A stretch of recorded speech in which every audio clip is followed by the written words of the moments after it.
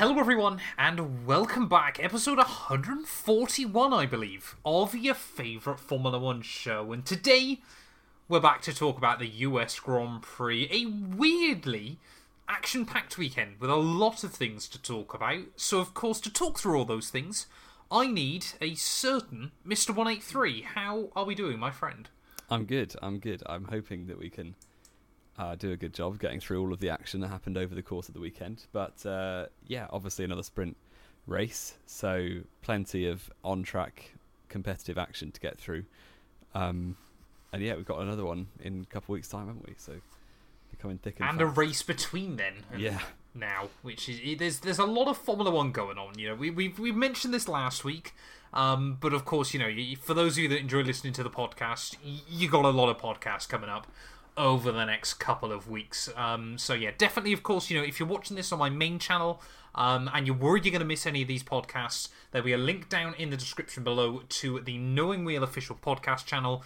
All the podcasts from next year are going to be going live exclusively over there, so you definitely want to get yourself subbed. Jamie, we will do our weekly check-in. Oh, I forgot about this. Oh, how has he forgot? How have you forgot? Come on, man! You got to be keeping up with it. We're up to 255 subs on the podcast channel. Oh, nice.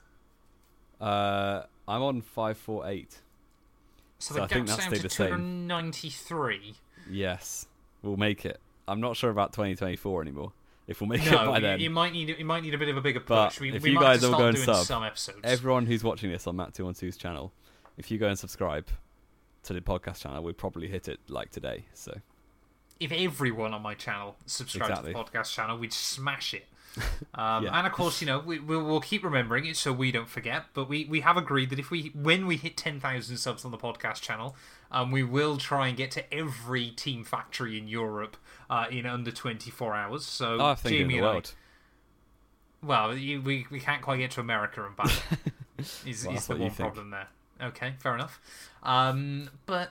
Yeah, I mean, obviously we had quite a few things before going into the weekend. Obviously we did do a USGP preview show, didn't we? Obviously Danny Rick is back.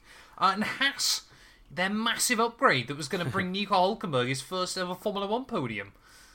Well, he did get a form of P3 in the end. It was just a P13. So we moved. How is that a form of P3 exactly? Well, it's got a 3 in it. Right, okay. But sadly not. I do think, though, similarly, Aston Martin bought quite a few. They bought a floor upgrade as well. Bringing a big upgrade to a sprint weekend, I think teams are probably going to start avoiding doing that because it does leave you with literally an hour of track time to work out how to set your package up with the new systems. So I'm not surprised that they didn't do very well on the Friday and Saturday, both those teams. But actually on the Sunday, they obviously elected to both start from the pit lane. And both of the teams, Aston Martin and Haas, had a better Sunday race than they had up to that point in the weekend. So, yeah, I wonder if teams will change their development strategy to avoid bringing big upgrades to the sprint weekends, just so they give themselves more chance to understand the package. Well, you want to make sure that the package is working properly, don't you? And of course, you know, that's normally a 5 or 6 lap installation run, and suddenly that's a third of your practice time gone. For a weekend, obviously, I know you don't even get FP2 anymore, do we? No, or do we? Parc Ferme is from the sprint quali. Yeah, but is there no FP2? Yeah, but it's pointless, basically, isn't it? It shows you how stupid this format is. When even I got no idea that there's a free practice 2 halfway through a weekend, but it is just so bizarre, isn't it? Wait, there isn't FP2. There isn't FP2. Yeah, there isn't, is there? We don't know if there's FP2 anymore. You just have practice. It's quali, proper quali, practice. Then you have sprint quali, sprint race. That's it. There's no practice 2. There is no practice 2. No. Oh. Wow, okay. We're clearly experts on this field. This is horrendous. The knowing wheel. Everyone's just turned off. Apologies. Formula 1 changed their format around too much, man. It's so. I mean, we'll talk about it more, won't we, after the sprint race? But it really is just a bit all over the show, isn't it, at the moment? And then probably the murmurs that they're going to change the format for sprints again next year. So they're going to. Well, this is what we were going to talk about in a bit, but we'll get through all of Friday practice then. Of course, Aston Martin not able to really get any running in with either of the cars there. Obviously, Stroll had some reliability problems, so they obviously didn't want to do anything to risk either of the cars before they went into qualifying. And that was very, very clear as we moved into qualifying, because both Aston Martins, it's the first time Alonso hasn't made Q3 all year, and he was out in Q1. Yeah, P17, wasn't he? Which was pretty insane to see. Aston Martin were just off the pace completely. And so are Williams, which is surprising. They've not both gone out of Q1 since before the summer break. So, yeah, shame for them. And also, Haas's amazing new upgrade left them P16 and 15. So that was quality. The last bit of hopium has now disappeared for this season, and we go again in 2024. Haas are going to give Hulkenberg a world title, are they? Oh, yeah, definitely. Definitely going to happen.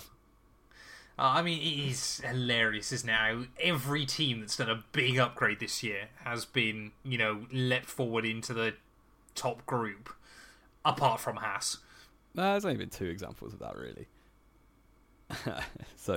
And I think I'd back Aston and McLaren to have a much better technical department than Haas, isn't it? Yeah. It's all a little bit weird, isn't it? Q2, though, it kind of went under the radar. At least it felt like at the time. Perez almost had another big embarrassment, didn't he? But he did just squeeze through into Q3. Yeah. 10th place, 19 thousandths ahead of Tsunoda. 18 thousandths ahead of Tsunoda. 19 thousandths ahead of Zhou Guanyu. Yeah. Wild. And it's not even surprising at this point, is it? Like, looking back, the 5 non-Q3s in a row at the time was a bit bad, but that's really just where he is now, with the McLarens being up in that top group. Perez is genuinely like between 6th and 9th every week.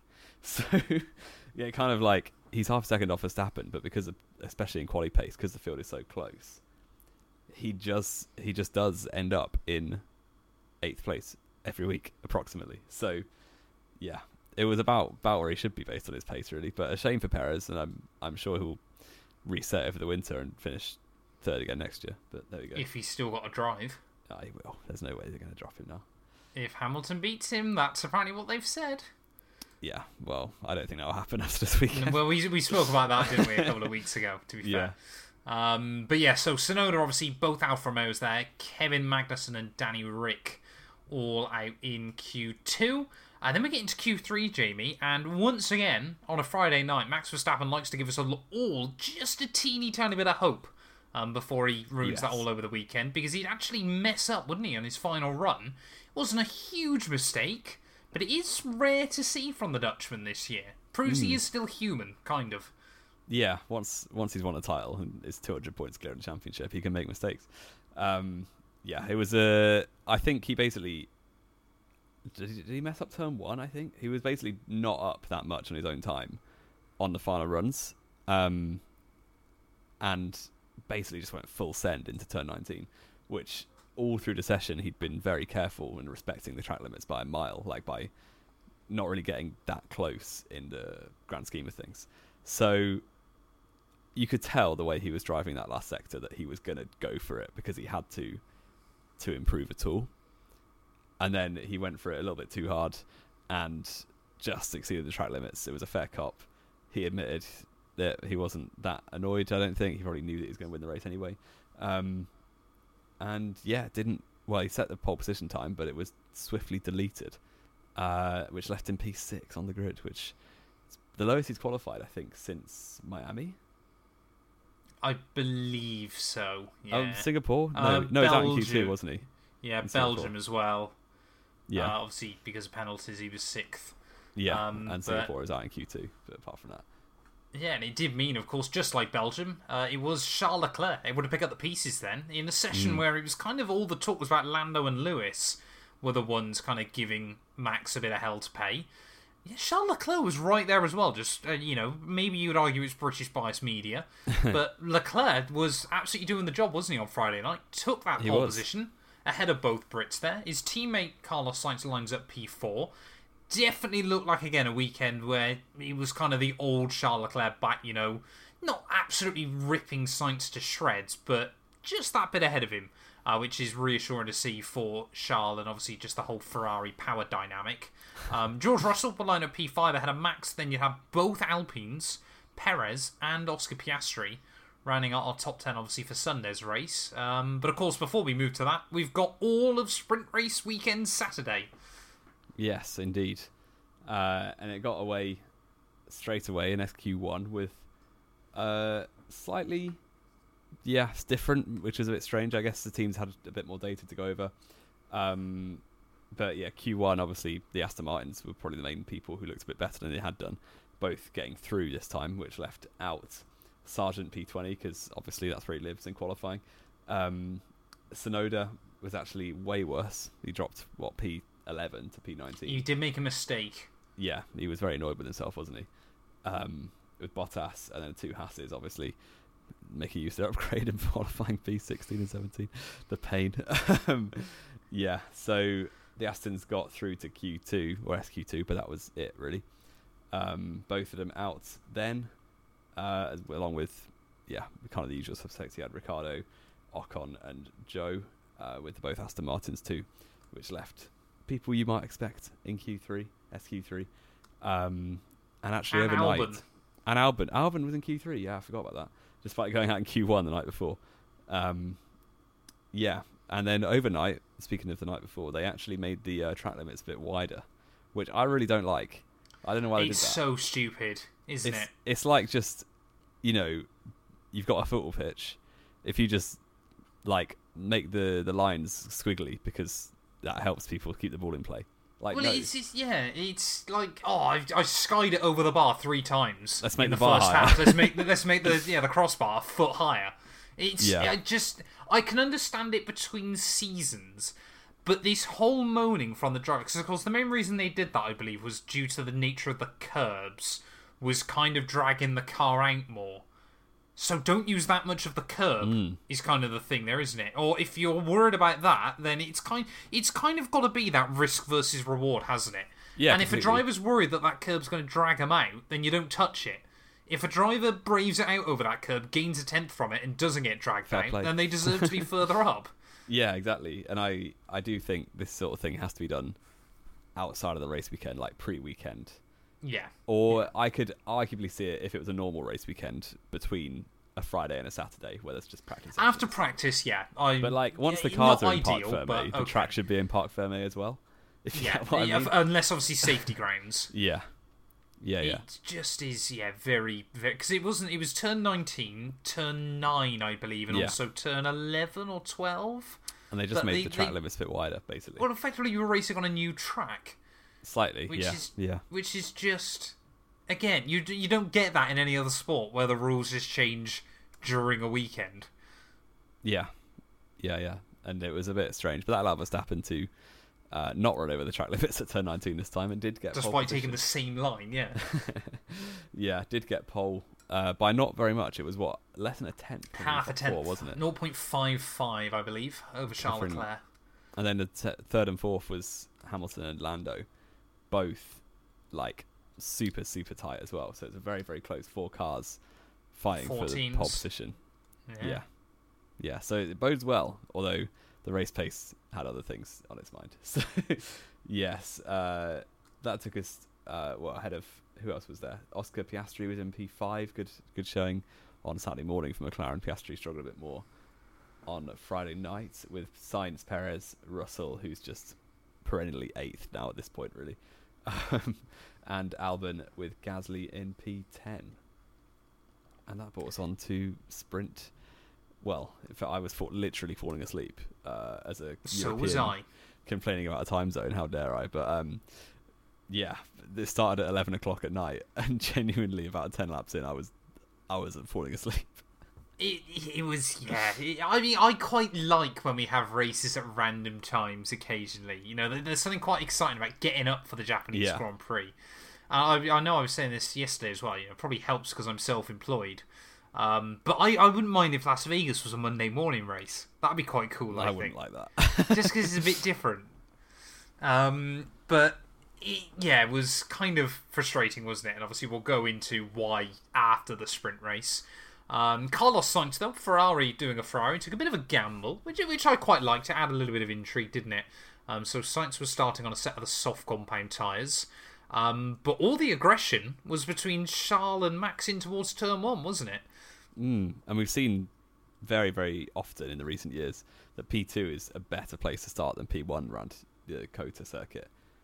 So that kind of showed itself again on Saturday with Leclerc starting second. Got a better start, had a very good opportunity, but Max completely just cut him off, which was just about fair. It was borderline, and had Leclerc wanted to make a meal of it, he could have done, and then it would have been a crash.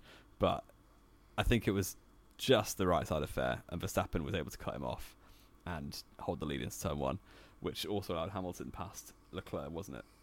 Yes, yeah, right on the outside. Over the white lines, but there we go.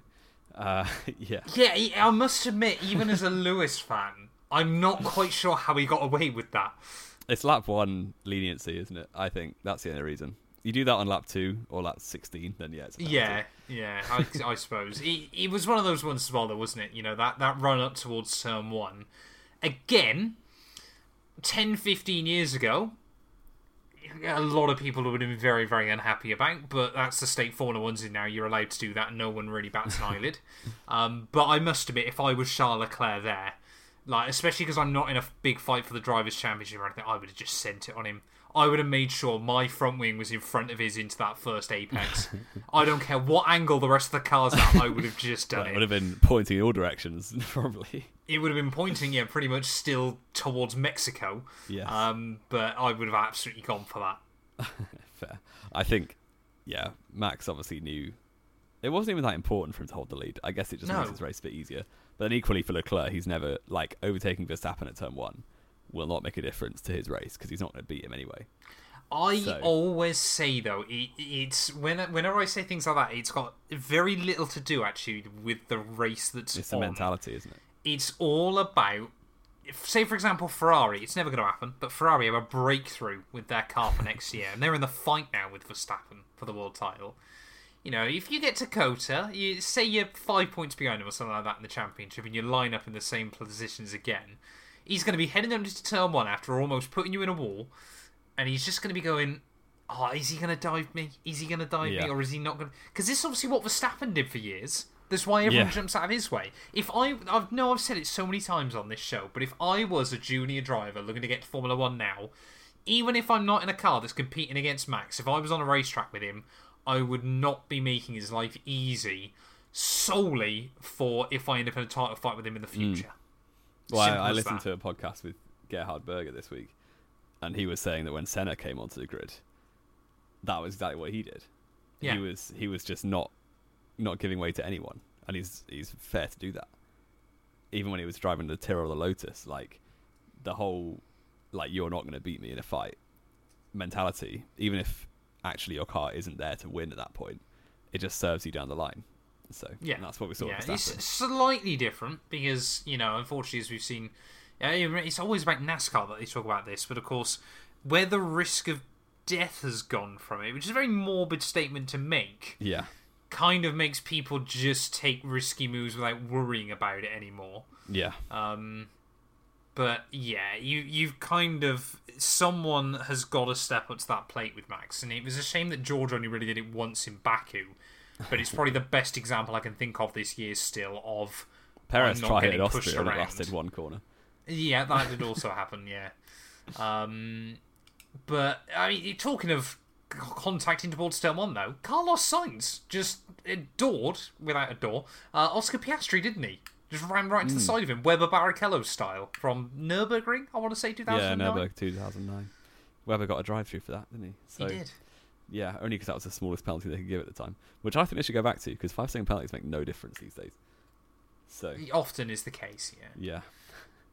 And I don't know whether it was that or just Piastri cooked his tyres too early on, whether that was a contributing factor.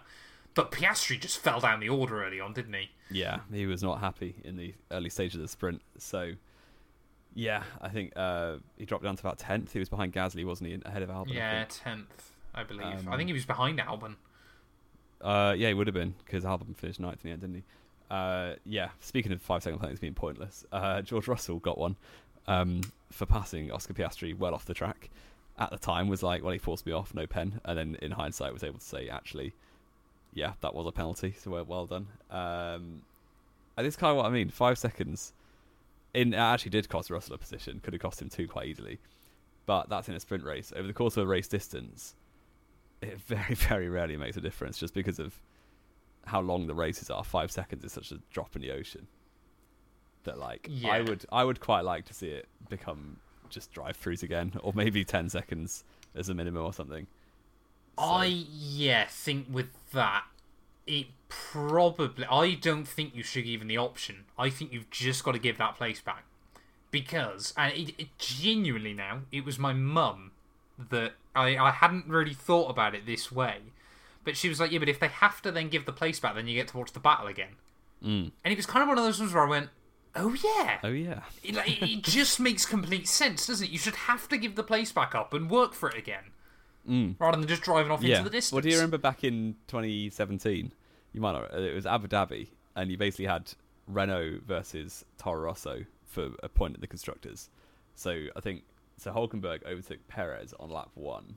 Back in the days where it was impossible to follow. So if you don't do it on lap 1, you're basically done. And especially at Abu Dhabi. Especially at Abu Dhabi in those days. So Hülkenberg literally feigned a move to the outside of turn 11 at Abu Dhabi, jumped the entire chicane, held the position, and then just drove off because the Renault was technically faster than the Force India, and he just drove off into the distance, and that was it. And ended up finishing 6th, beat Toro Rosso by a few points, took the penalty, and that was it. And that was the right decision to make. It's obviously unsportsmanlike, and it's not what the penalty is for.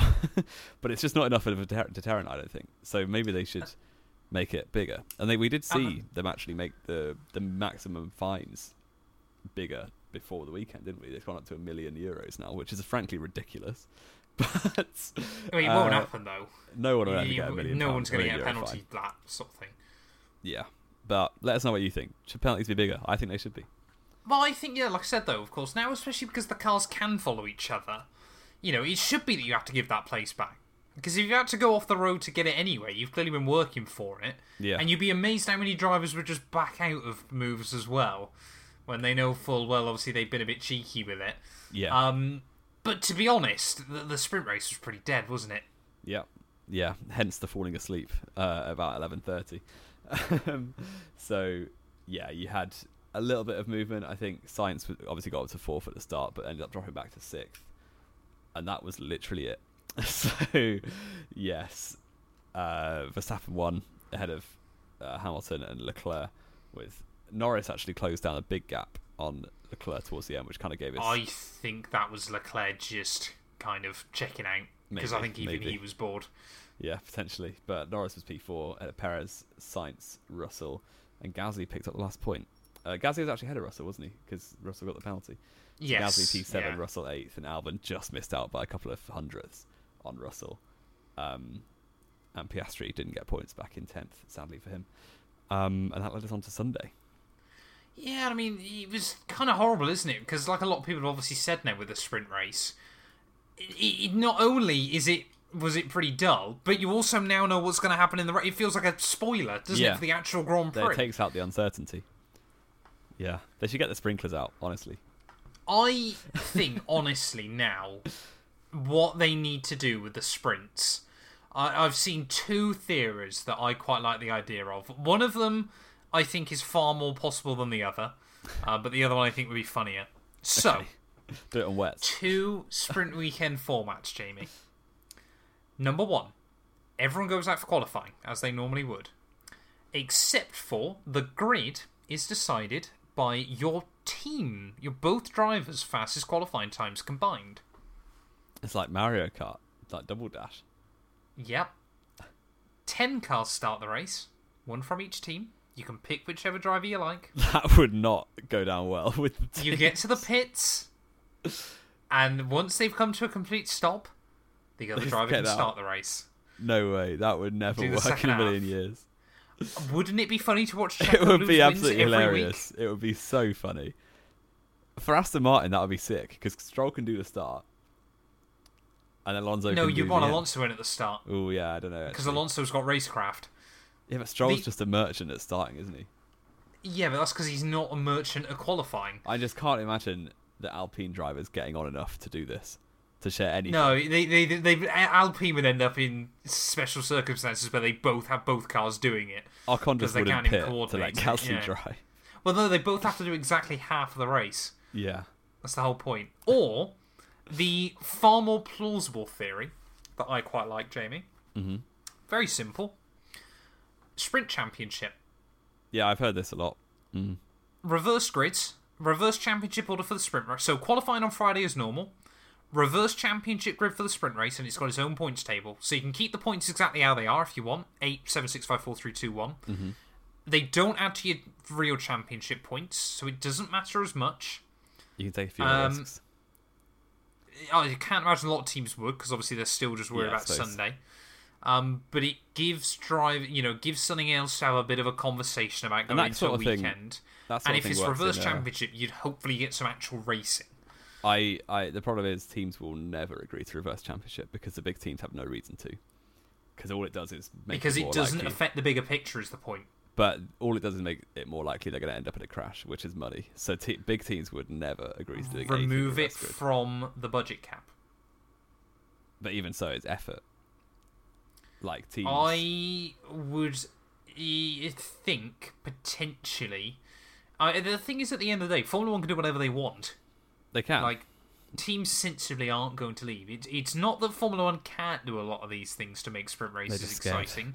They just won't, I think, is the big problem, isn't it? And, I mean, we doubted them ever since the beginning, but COTA very much felt like the novelty had completely worn off. It was a particularly bad race. Like, Qatar sprint was pretty good. I do think they were unlucky with how dead it was. My favourite thing to do, I do like the sprint championship idea, and that thing does work in like the Tour de France because you kind of have you've got multiple championships going on inside the bigger picture. You've got like the mountain stages championship and the sprint stages championship, whatever. So it would be good. I just think there's no chance in my mind that teams ever do reverse grids. Sadly, the thing I wanted to do, bring a completely new compounded tyre, whether it's grooved or whether it's like just way, way harder than anything they're used to. Just something that teams have no idea about, and they only use it for the sprint races. You then run a risk, because let's be fair, you're probably asking Pirelli to do this. Mm-hmm. That Pirelli end up doing something that that would never work. There's no way Pirelli would suddenly allow Bridgestone to start showing up at Grand Prix weekends. Maybe not. The only problem you've then got there is when 2 or 3 teams start going, actually, we prefer these tyres. Why aren't all the tyres like this? Yeah, true. But I think they mentioned that on Sky Commentary, and I thought that sounds like quite a good idea. Yeah. Sprints, they need something to spice stuff a little bit, and I think everyone's kind of realising. Formula 1 has kind of tried to bring these sprints in, and obviously they've half done them anyway. And they've just got to make, it's that fine balance we spoke about so often before between sport and entertainment. But if they can find a way, because let's be fair, Formula 1 at the moment is minted. They could cover the crash damage for the teams with these kind of things. They've just got to find a way to make sprints far more likely to be entertaining. Sprinklers. Well, yeah, but even then it will just be... It's just novelty. Yeah, exactly. It will just be someone will claim it's rigged, won't they, when it benefits one driver over another. There's got to be something done. Junior drivers. I even still don't mind the idea that they go out for qualifying one at a time, but in championship order. So Max has got a slightly worse track than Perez, who's got a slightly worse track than Lewis. But it'll be 2 races before we then get rain after 2 minutes and Max takes pole by 8 seconds. And we've got to wait. We've got like half an hour for everyone else to do their laps, and we know that Max is on pole already. So, yeah. It just feels like something needs to... But then again, if that's only for a sprint race, it doesn't affect the real championship, not the end of the world. I don't know. It's such a weird, complicated, convoluted little thing, isn't it? That probably sensibly should never become a problem in the first place. I do think if we have 2 more dead sprint races to end this season... Is that 2 more or just 1 more? 1 more. Brazil. Yeah, so if Brazil is dead too, that will leave everyone with a bad memory of sprint races this year. Because the last 2 have been bad. Yeah, because Kota was bad. Qatar was good. Austria was good, decent enough. I think I enjoyed it as a Hulk fan. P2 for after the race. Baku was pretty Interesting. mediocre from what I remember. Yeah. It was a Russell. It was another preview for the race, wasn't it? Yeah. And what was the other one? It says how good Belgium was. Interesting a bit. Belgium should have been interesting. The fact that Belgium wasn't. It was wet to dry as well, wasn't it? Or dry to wet. Or something like but the safety car ruined it. And obviously the fact that Formula 1 are so scared to race at Belgium in the wet now. Yeah. Yeah, difficult. I would never forget the Porsche Cup race there. Genuinely, it spit with rain for 30 seconds. They red flagged it and the rain stopped. Like, it was funny. nowhere... one car ran wide. That's why they did it. It was so infuriating. Well, we've got another year to look forward to that. 2 years now. 2 years now, yeah. Luckily. Let's get into the real race, though, Jamie. We've kind of spoiled it because we talked about the sprint race, but talk me through the start. Well, before the start, we had those two teams which struggled to work out their setups. All of them started from the pit lane. So you had 4 cars in the pits, 16 on the track, of course. The Haas and the Aston Martin, starting from the pit lane. I don't know what order they started in. I guess they just would have gone on the grid order. No, whoever gets to the end of the pit lane first. Oh, wow. That's interesting. That's how it goes, I believe. Only 16 cars taking the lights. But it helps Haas, because obviously they're at the end of the pit lane. Yeah.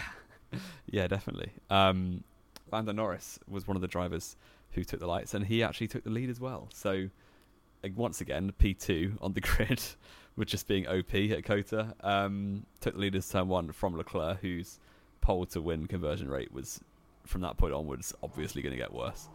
The fact that no one remembers Leclerc was on pole by lap 3 is staggering, isn't it? Yeah. You know he's got the most poles now to not have a championship. He's broken the record. Is he taking that from Bottas? Yeah, 21 poles. Wild. And it's not even like he's been close to a championship either. No, not particularly. He's just a mega one-lap runner. Well, even Bottas was able to turn 20 of his poles into a bunch of wins, like at least 10, I would say. Probably less than that, 6 or 7, I think, only. It's at Mercedes 5 years. I reckon more than that. I don't know. But, Leclerc, 21 pole positions and 4 wins from pole. It's mad, isn't it? Yeah. How many years Leclerc's had no wins in Formula 1 as well is wild. And how many wins is that without an illegal engine, sorry? Without, 2. Did he only win 2 races last year? 2 wins from pole, sorry, yeah, of course. So he won 3 races last year, and then 1 was from second. Yes, wild. Yeah. Just wild. Yeah. Quite funny, but yeah. Other things happened on lap 1 too. Carlos Sainz was able to get past Lewis Hamilton into turn 1 down the inside. He actually did send it, unlike Leclerc on Saturday, and was able to take P3 at the time. Yeah, it would have been P3, wouldn't it? And also, Ocon managed to have lack of awareness and crash into Piastri round the kink of turn 2. And that ended up causing both of them to have to retire, which is quite surprising because I guess it was quite substantial contact at quite high speed. But Ocon especially, cars often survive that kind of thing, especially if they're driven by Lewis Hamilton. So yeah, that was a bit surprising that it was a little bit of wheel to side pod contact and both of them had to retire. Yeah, it did take them quite a while, of course, and they both kind of fell down the order, didn't they? But yeah, both had side pod damage from it, rather weirdly, so they locked onto each other pretty nice and aggressively there. Which again, was Alpine go, wow, well, at least we beat the kid that betrayed us. I hope he's hating his time at McLaren with a sprint win this year. With a race win and a bunch of podiums, well done. Yeah. Shocking behaviour by Alpine. No, because how many... Piastri even, I'll get me right name in there in the end, is 17 points, I believe, behind Alpine. Could very well be that Alpine's driver lineup this year are both going to... What could have been Alpine's driver lineup this year is going to outscore Alpine individually. Well, Alonso definitely will. Alonso has, yeah. Alpine all are guaranteed now. Piastri is Oscar's on 83. Yeah. And it could have easily been more. Yeah. That's the battle to watch out with by the end of the year. Piastri versus Alpine. There's not much else going on. Piastri versus Alpine, yeah. Wild. Absolutely wild. But yeah, it was a shame for Piastri because, let's be fair, he was on the edge of the track. There wasn't a lot else he could do in that scenario, was it? But I mean, obviously the kind of thing we were focusing on early on was obviously Hamilton and Max getting past both Ferraris.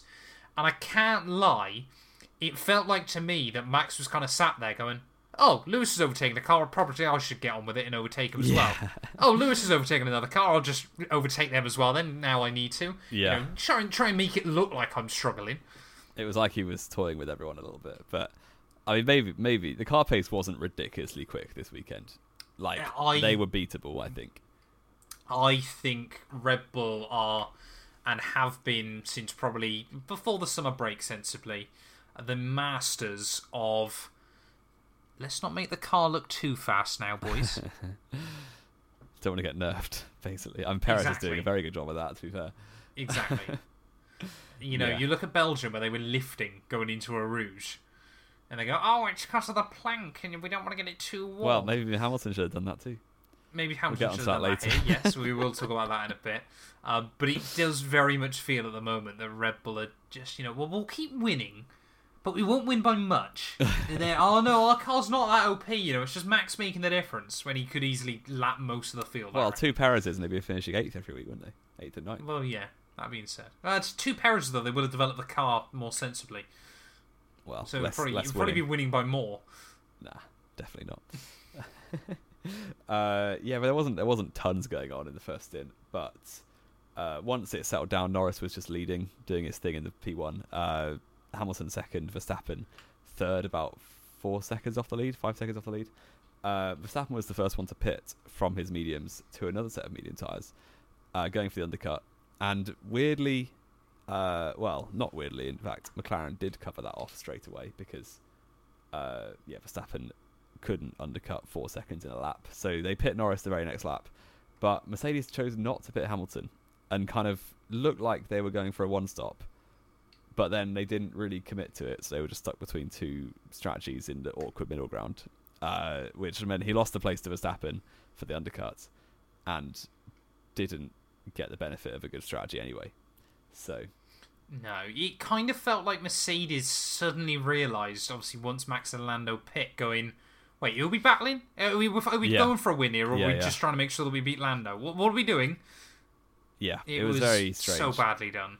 Yeah. This was the team that for so long we were saying, you know, were technically pretty much perfect, weren't they, for years? What on earth is that? Because even the pit stops were not good by Mercedes. Yeah, it's a difficult one. They've obviously had a couple years. Well, Russell got one last year, and that's it. So they've been out of winning routines, and they're just a bit nice, aren't they? I was talking to my Mercedes fan friend earlier on today. No, not you, another one. Slightly more deluded, I would argue. Who basically was saying, well, I saw a quote from Toto that like basically said it's a fair cop on the old the plank issue that we'll get onto later. And he basically said, my friend basically said, Jonathan Wheatley would have got Red Bull out of this, which I completely agree with. It's like Red Bull play dirty to win. Mercedes don't. Oh, absolutely. I'm getting that clipped. It's so true. So true. Yeah.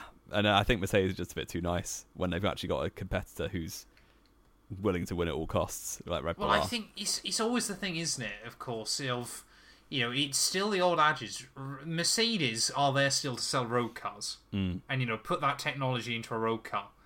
If Red Bull get a fine for £1 million, what are they worried about? Yeah. They're not going to sell another can of Red Bull in the morning. No, they don't care.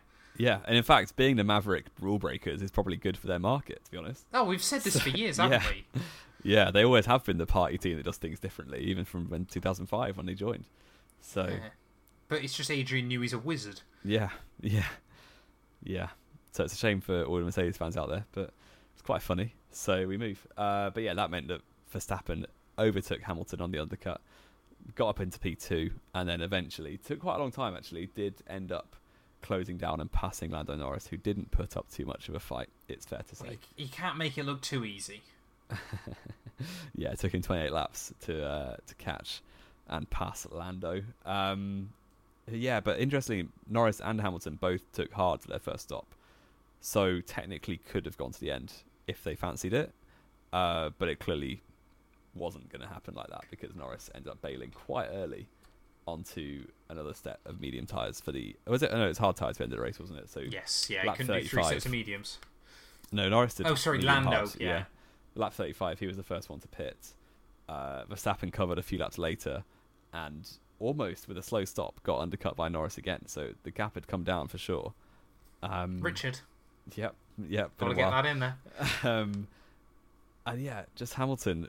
It was just so passive, the strategy, wasn't it? It was just like, oh, we'll just do our own thing and not worry about the competitors we're fighting. And pit a solid 6-7 laps later than the other two, which just left Hamilton so far off them because both times he'd lost a lot of time through the pit stop window. So it was just a weird strategy from Mercedes, to be honest. It honestly felt like, the KSI meme of I don't know what I'm doing. That's what Mercedes felt like, at least in their strategy department, just saying that over and over. It was this year, or this time last year, that James Vowles went to Williams, wasn't it? So about now, yeah. Yeah. I wonder if that's had a knock-on effect, an Esteban knock-on effect on the team. Because, yeah, I do think when he was there, obviously, like, you had a few blunders, I think Austria 2018 and stuff like that, for instance, but overall they were pretty good. You look at Hungary 19 or Spain 21, like they knew what they were doing, and they were commanding, and they did what they set out to do. And this time, and a few times this season, they just have been very, very passive. It's strange. Honestly, the impression I get, well, we're not winning, it doesn't matter that much. Yeah. Because let's be fair, for a team like Mercedes, the prize money is all but irrelevant, isn't it, really? It's still obviously a stupid amount of money, and obviously, it's fantastic for them to go back to the board and do all this, that, and the other. But let's be fair, Mercedes, they're not going to put up on their wall trying to sell road cars going, we finished second in the 2023 Formula 1 World Championship. No one cares if you haven't won in that regard. It just feels like they're kind of there like, well, second or third, who cares? Yeah, they've already got 8 just titles. Feels uninspired at the moment, I think is the problem. Yeah, which Shocking. is a shame for the fans of Mercedes, but I'm not one of them, so it's funny. What else happened? Oh yeah, Hamilton obviously was left on much fresher tyres than the other two, which did give him the opportunity to come back at them towards the end. And he did come back at Norris, made a pretty good move, I must say, on Lando, who did throw quite a late one. I made my feelings known on Twitter about that one. I don't care that Norris lost, but he should have got a penalty for that. That was too late in my mind. It was very, very aggressive. I think the thing is, he did make one move, but it was just a very aggressive. It was in the braking zone. Mm. That could have because if Hamilton had committed, then if that had been Lando against say Max or Lando against say another Lando, that could have been an airplane crash into turn 1. Yeah, easily. Yeah, and we saw it last year with Alonso on Stroll, didn't we? So, well, the other way around, but yeah, I know what you mean. Yeah. Well, I know we've said it so many times, haven't we? What were you going to say, sir? The other way around. That was Stroll's, the defending driver, moving late on Alonso. Yeah, but sorry, the way you'd worded it then to me made it out like Alonso. Yeah. No. I know we've said it so many times before, haven't we? But I just want them to come out next year going, right, there's new rules about racing wheel to wheel. If the car's got its front wheels alongside your rear wheels, you have to give them space. Yeah. If you force them off the road, you've got to give up the place. You can't move in the braking zones. You can't do this. You can't do that. Let's have some wheel-to-wheel racing again. Yeah. Because it's just so annoying. It's great now that the cars can overtake each other, but they don't battle still, do they? It's Not just really. DRS passes. Yeah. And I think that's the nature of, we've designed loads of circuits now which have really long straights and high braking zones, so that's kind of what they're going to do. They're going to make it the easiest move they can, which is why back in the refueling days, the easiest move was to pass in the pits. So Yeah. it tells you everything you need to know, doesn't it, Stan? I know we go back to it quite a lot. That one of the best battles of the last 5 years that people still remember was Hamilton and Alonso at the Hungaro ring of all places. With not very powerful DRS. Very big discrepancy in the car paces, but exactly. two drivers respected each other. Exactly, that know how to race wheel to wheel. Formula 1, you fix the fact cars can now overtake. You've now got to fix the driver's mentality about how to race against each other. They'll just clamp down on jewellery instead. Frustrating. Exactly, yeah. Can't let Lewis have a Prince Albert, but you can worry about everything else. It's so stupid, man. So stupid. We've ranted about it so many times, but I just want good wheel-to-wheel racing back. Yeah, but Lando got away with it. He did lose his second place, but no penalty, which was Yeah, I think he got away with it a little bit there. And that left Hamilton to chase after Verstappen. And Verstappen was, meanwhile, having some kind of brake issues, getting quite annoyed at GP in typical fashion. But no, remember how much Lewis moans, though? I love the amount of people that are now so saying salty Max... today. What I love is the amount of people that are now saying about how much Max moans on the radio. Yeah. It's almost like they broadcast the driver that's winning a lot, their radio more than anyone else's. It would not surprise me if, on average, basically every driver moans the same amount. Yeah. It's nothing about Max specifically, but it's the amount of people that moan now that, suddenly Max is moaning those on the radio. No, he probably always has been. Yeah. It's just it was never broadcast. He probably did more back when the car was rubbish. Yeah. It's so funny to me. So funny to me. Yeah. DTS fans, in it. But respect if you're a DTS fan. They've all got bored of the sport anyway, mate. Can't blame them, to be fair. They've all left. I mean, I wouldn't, I would too if I only started watching 3 years ago.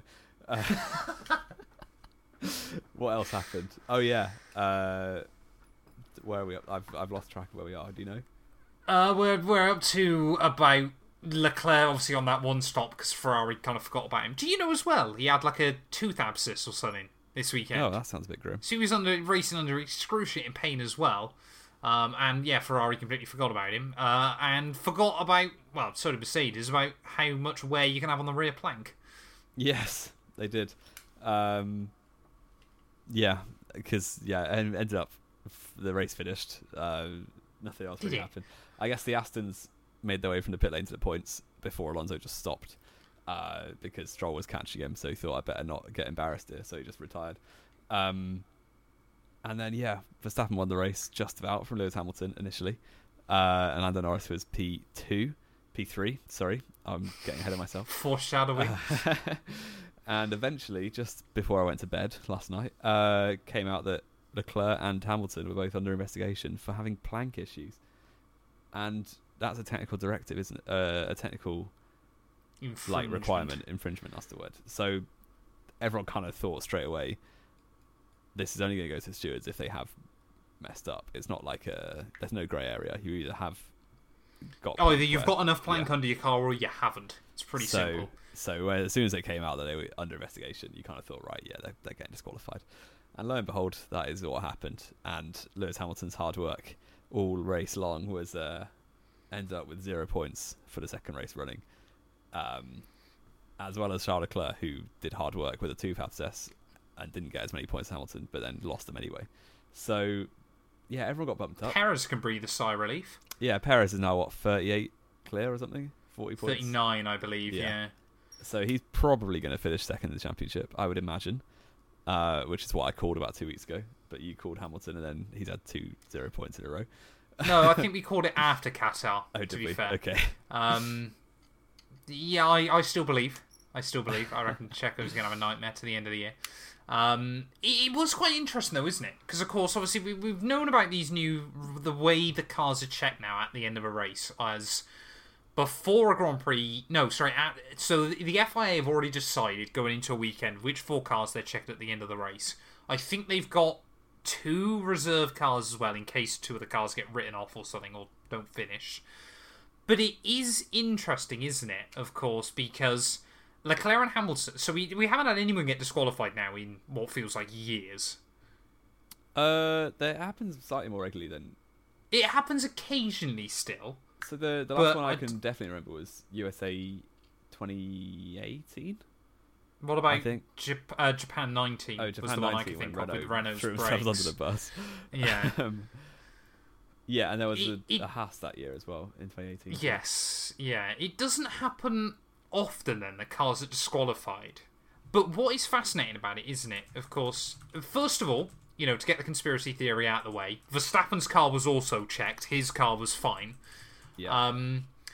But if 2 of the 4 cars you've checked at the end of the race have been disqualified for a technical infringement, how many other cars were down that grid that might... Because it might well have just been that it was Hamilton and Charles. They were the only 2 cars that had that in the entire field. But it's highly unlikely, isn't it? Yeah. Especially, I think, just check their teammates to begin with, to be honest. Because Russell and Sainz were not checked. And could have very easily had the same issue. If they had, I guess it's like a ride height setup issue. It's not a car issue necessarily. Yeah, it was basically just obviously how much the skid block's worn away. Yeah, Sebastian Vettel was the most recent one in 2021. Yes, of course. Yeah.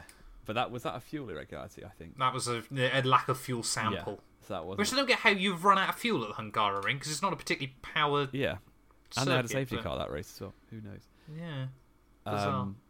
Yeah, so I just think the problem is if you get 2 out of 4 disqualified, they could just go down the grid and then it turns out 10 of the cars are disqualified and it just looks really bad on F1. So I guess, they maybe don't want to throw themselves under the bus like that. But then is it fair? So, for instance, this pushed up Yuki Tsunoda. It pushed up Alex Albon and Logan Sargent into the points more than they would have got. And likes of the Haas and the Alfa Romeos suddenly are not getting points. Say, for instance, Russell and Sainz are disqualified too. Suddenly Hulkenberg's 9th. Suddenly, I think was it Joe or Bottas next? I can't remember. Someone that'd be 10th.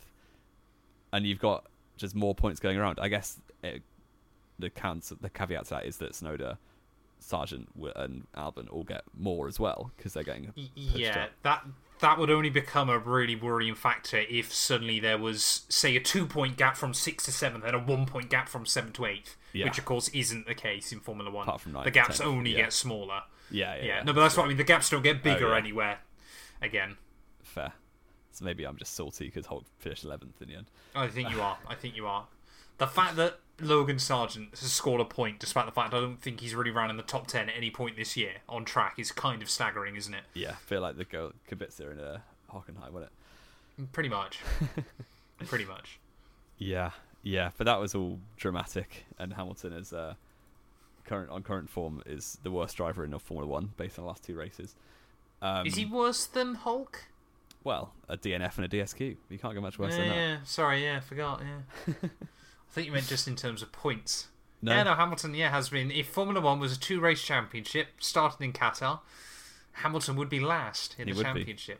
It's like 2020, wasn't it? Max Verstappen was the worst driver in the Italian championship. He was. Because he DNF'd all 3 times.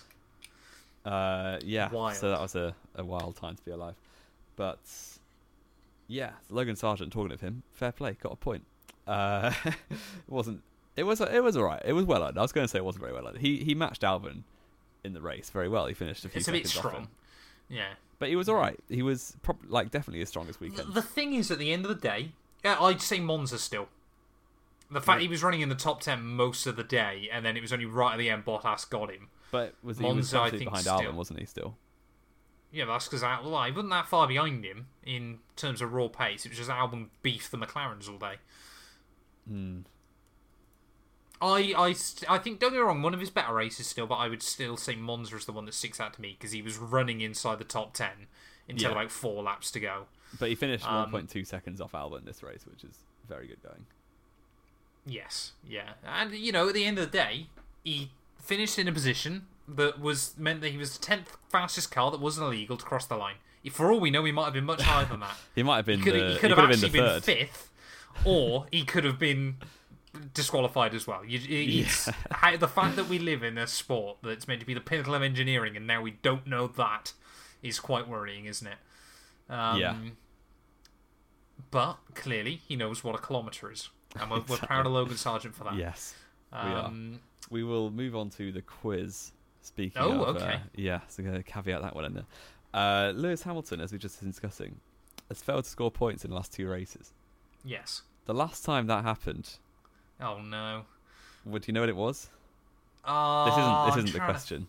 No, I know. I'm trying to think when it would have been... Is it McLaren days still? Yeah, it is. Yeah.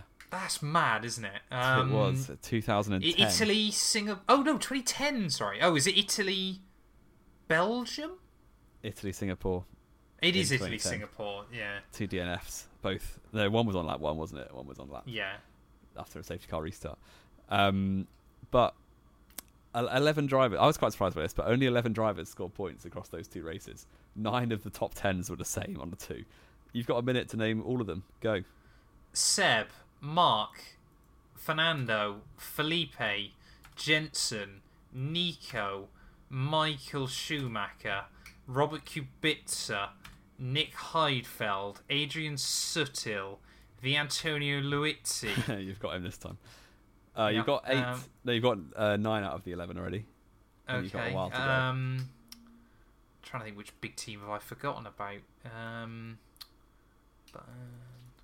Buemi? No. Bourdais? Alguersuari?